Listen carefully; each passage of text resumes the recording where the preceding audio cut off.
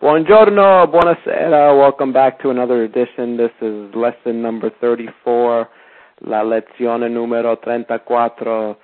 Sono Professore Lorenzo. This is Professor Larry.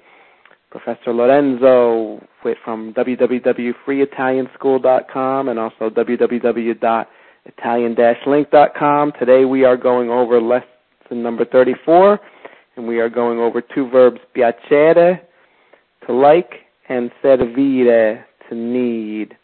We'll go over piacere, the first one. Io piaccio. Tu piaci. Lei or lui piace. Noi piacciamo. Voi piacete. Loro piacciono. And now we'll go over the conjugation of the verb servire. Io servo. Tu servi. Lei or lui serve. Noi serviamo. Voi servite. Loro servono. Now the verb piacere literally means to be pleasing. And so to form a sentence, you have to invert the word order. You must also use the prepositional contractions with a. For example, Maria piace a Giovanni means John likes Mary. Or literally that means Mary is pleasing to John. Gli studenti piacciono ai professori. The teachers like the students. Literally that means the students are pleasing to the teachers. Gli studenti piacciono ai professori. The most common forms are the third person singular and plural when used with the object pronouns. The object pronouns that are used with these two verbs are somewhat similar to the reflexive pronouns, one of our previous lessons. For example, mi would be used with I. Ti, the second person, you. Gli, for he. And le, for she.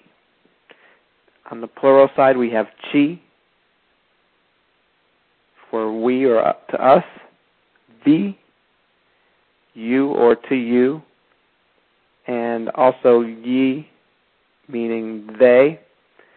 So let's use an example. For example, if you want to say something, I like something, use mi piace if it is singular, and mi piacciono if it is plural.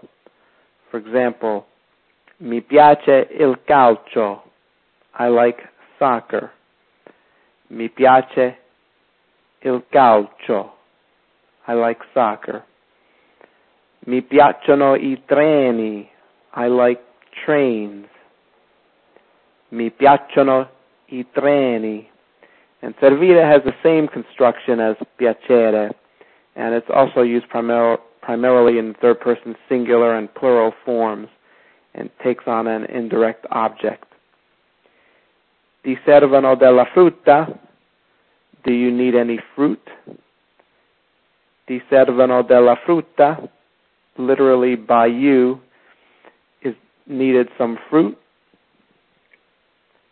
Il pane serve a Marco. Marco needs the bread. I said it more like a question. Il pane serve a Marco. That's more of a statement. It means Marco needs the bread. Of course, as we know in Italian, you could just change the intonation and you could form a question. Il pane serve a Marco. Marco needs the bread. That would be more like a question, what I said the first time. Anyway, that is our lesson number 34. Come back next time when we will go over fruits, vegetables, and meats. This is Professore Lorenzo wishing you a great and fabulous day. Arrivederci.